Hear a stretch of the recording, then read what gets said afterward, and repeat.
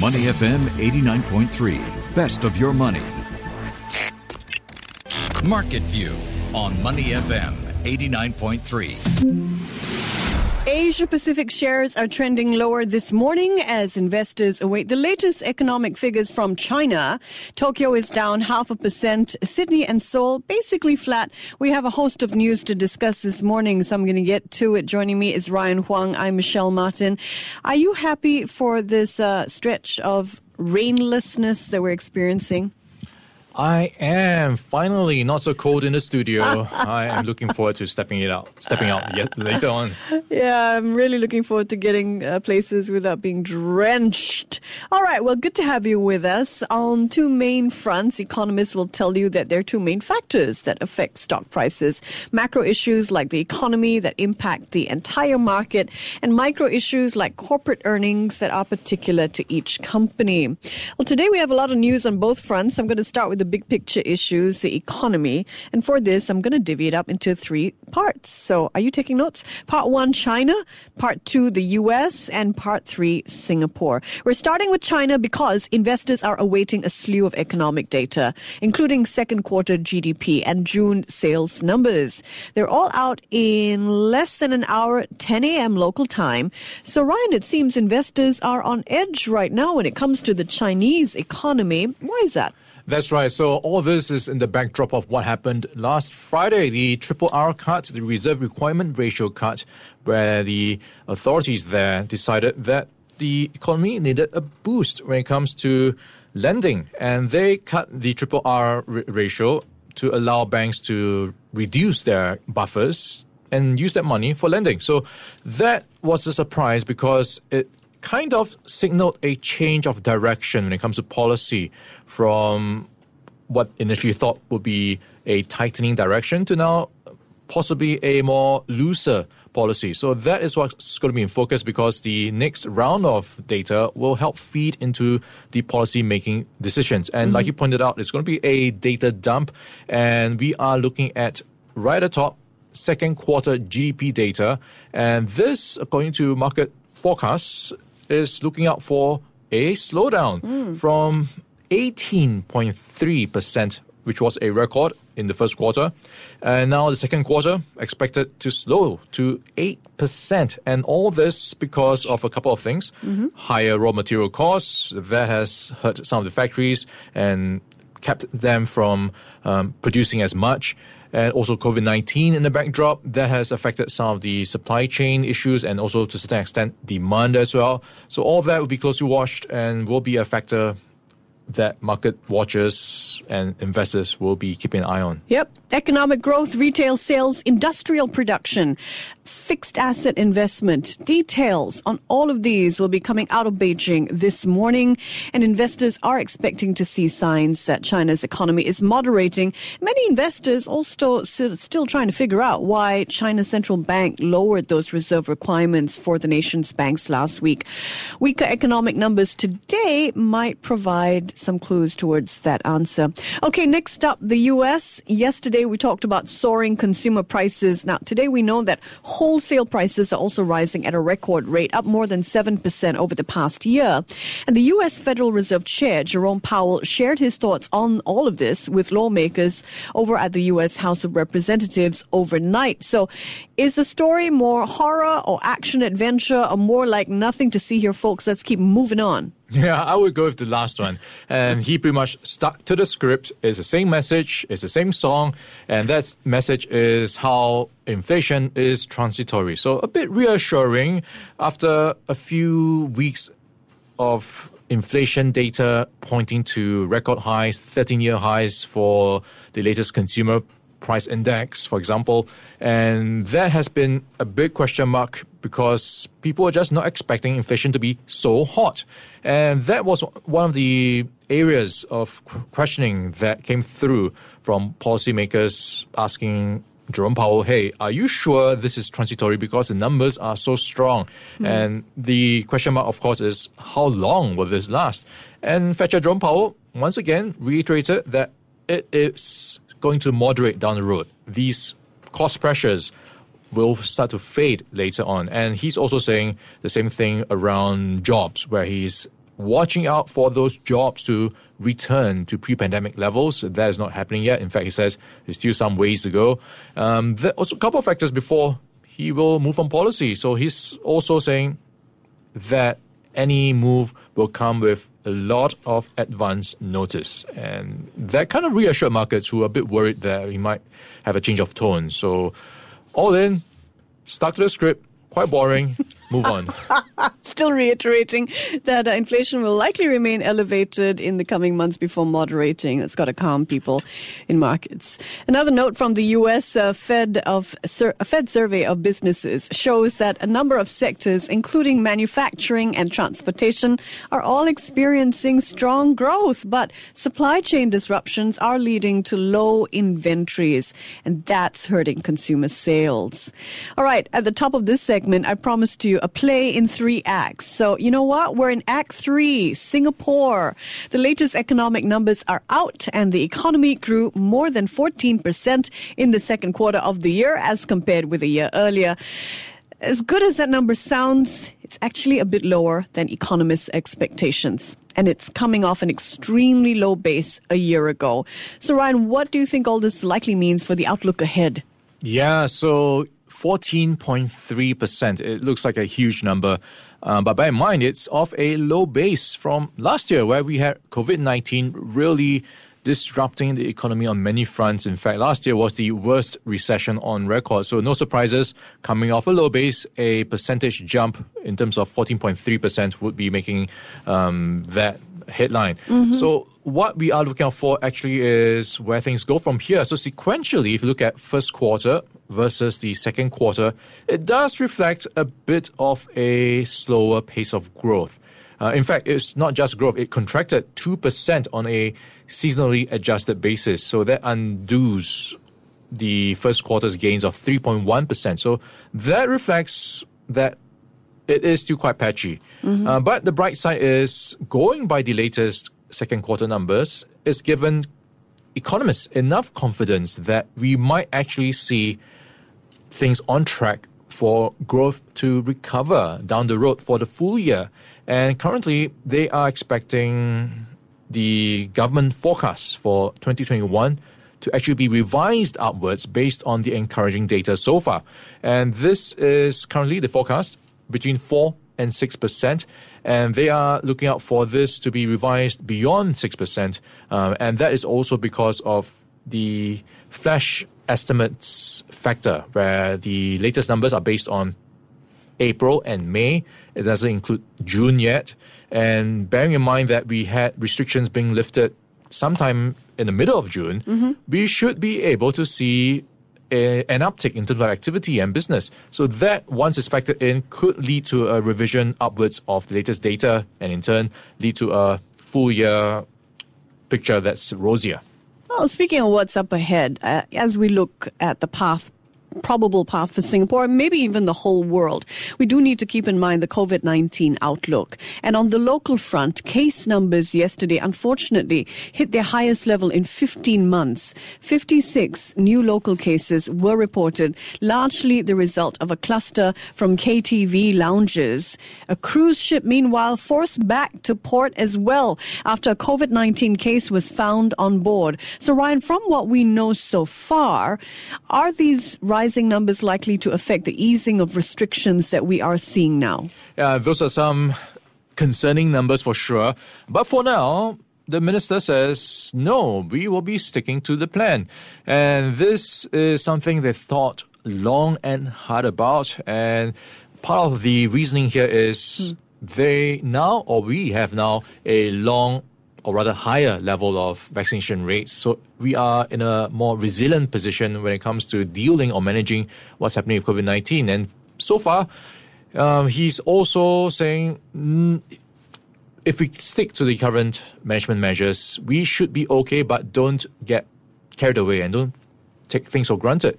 So still try to do what you can to prevent any risks to spreading this further. A few more big picture macro items that I want to take note of before we move on to corporate news. U.S. President Joe Biden went to the U.S. Capitol overnight to meet with Democratic lawmakers and shore up support for his $3.5 trillion US budget plans. Now, if approved, that massive sum would be spent over 10 years and would fund sweeping infrastructure and investment plans. The U.S. is not the only country proposing big spending. It looks like Japan is preparing an auxiliary budget for as much as $270 billion US.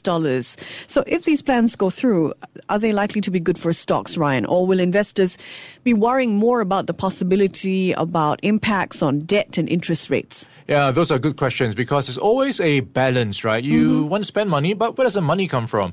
But if you weigh it out, it does suggest that there might be benefits outweighing the costs that has to be paid down the road. And of course, you can pay these things through maybe tax reforms, health savings, and long-term economic growth. So you do have a few factors that can help offset the costs of these things. And when you do spend on infrastructure and stimulus spending, that has a trickle-down effect where you get people employed and it just lifts the wider economy. So in a way, it can be good for stocks. And in Japan's case, you've got a focus on building infrastructure where it comes to how they spend the money. For example, 5G network infrastructures will be a priority. And they are also looking at green funds. So that is something in terms of potential opportunities where you might see growth, and stocks maybe in those areas could see a bit of a lift. All right, our last big picture item before we move on to company news. Yesterday on the show, we talked about fresh signs of deteriorating U.S.-China relations. Add one more to the list. Bloomberg is reporting that U.S. Treasury Secretary Janet Yellen and her staff have no plans to resurrect a regular U.S.-China economic dialogue. Now, these talks were common during the Obama and the Bush administrations, but were suspended by former U.S. President Donald Trump. On to corporate news, and for this, I'm going to divide it again into two categories, overseas and local. We do it game show style, up or down, with a tank of sharks standing by. Let's start overseas. Ryan, I'll give you a company and you tell me which way you think it's moving, okay? Let's go. Netflix, up or down? Right, Netflix would be an up for me, and this is because it's got some interesting plans. It is going beyond TV and shows into video games, and it has hired a former EA and Facebook executive to lead this push. We needed this, didn't we? We needed to start playing games and spend more time on Netflix. Well, even more time on Netflix. Exactly. Netflix shares way up 11% over the past month.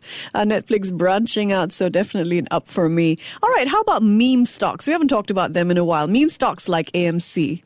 Yeah, not good news for the Reddit rally crowd. That is seeing the price of AMC Entertainment, the owner of a few cinemas. They have now been on a bit of a slump, and this is now looking at its share price, half of its peak from, wow, this is really showing maybe the bubble has burst, or is bursting at least, and its stock price tumbled overnight by 15% to $33.43. And this is in contrast to sometime in June where it was over $72. So maybe the AMC effect is fading. And it is interesting because we do have a few blockbuster titles out. Fast and Furious 9, Black Widow, that is not helping the cinema business. Right. So, and so fast the slide as well. So AMC shares down by more than half since hitting their peak last month. GameStop, Clover Health, Clean Energy Fuels, they've also suffered big losses. Next, Microsoft. Okay, this is an up for me, and this is because it is going to be offering its Windows operating system as a cloud-based service. So thinking about it is everyone has a different computer of different powers and setups. So with this, you might be able to get an experience that's tailored to your setup. So that is the pitch there. But of course, they might make more money this way by making it more cloud-based, and maybe down the road, add on some fees, subscription fees, that sort of thing. Yeah, schools and businesses are expected to sign up to this new cloud-based version of the Microsoft Windows operating system on a subscription model. Alibaba and Tencent. All right, this is an up for me. And it's a tale of two frenemies just cozying up a bit more. And this, of course, in the backdrop of how China has been cracking down on these big tech companies around how they store and use data. So Alibaba and Tencent may be trying to circumvent that in advance by cooperating and showing how they are, for the public good or wider good by opening up their systems to each other. For example, being able to use Tencent's services on Alibaba's e-commerce platform. So maybe that might placate regulators to some extent. Yeah, so Alibaba and Tencent now considering collaborating, making each other's services available on the others' platforms, ecosystems coming together. But tough given how much pressure Chinese tech companies have come under, and who knows what more pressures ahead. On to local companies now. Let's take a look at Sembcorp.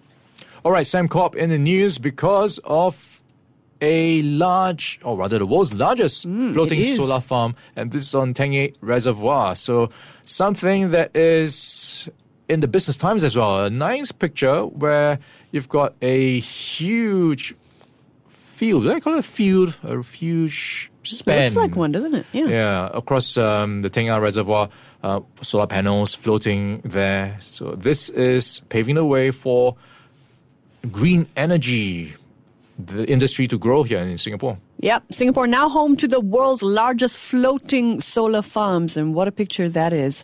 Next up, Mercurius Capital Investment. All right, this would be a down for me, and this because the stock price fell 10.3% yesterday after jumping just as much. And it is something to continue watching after it said it would be diversifying into the grocery business. Yeah, so that's attracting a lot of investor interest for Mercurius Capital Investment, the plans to acquire a big chain of Malaysian grocery stores. So definitely an up for me. Yongnam Holdings.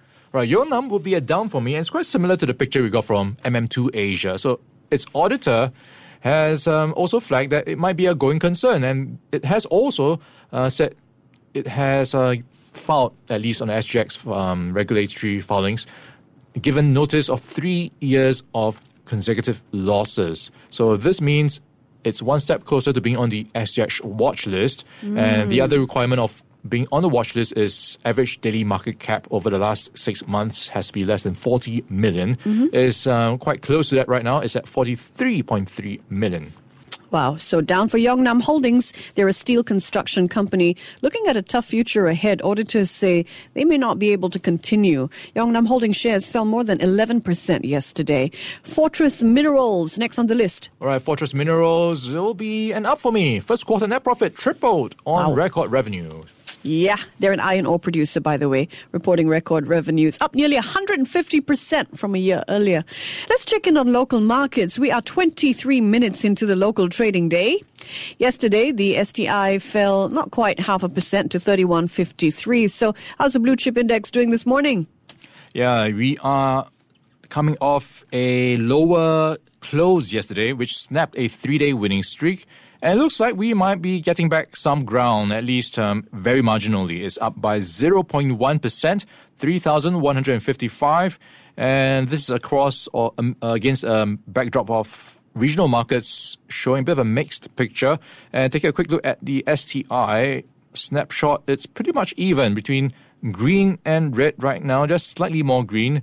And right at the top, we've got Jardine Matheson, and also worth noting, DBS Bank is coming back up again after losing ground by 1% yesterday. So now it's up by 0.4%, $30.14. One stock that could be worth watching. We've been talking about MM2 Asia under pressure because of what happened with its auditor opinion. Right now, it's still flat at 7.2 cents. Yesterday, it was down by nearly 11%. So something to keep an eye on for the rest of the day. Indeed. Thank you very much. He's Ryan Huang. All eyes here on your money, on data expected out from China within the next 35 minutes or so. Expectations are for China's V-shaped economic rebound to show signs that it is slowing. Could send a warning to the rest of the world about how durable recovery really is going to be and how difficult that might prove to be. That's coming up right here on Your Money. Stay with me. Before acting on on the information on Money FM, please consider if it's suitable for your own investment objectives, financial situation, and risk tolerance. To listen to more great interviews, download our podcasts at moneyfm893.sg or download our audio app. That's AWEDIO. Available on Google Play or the App Store.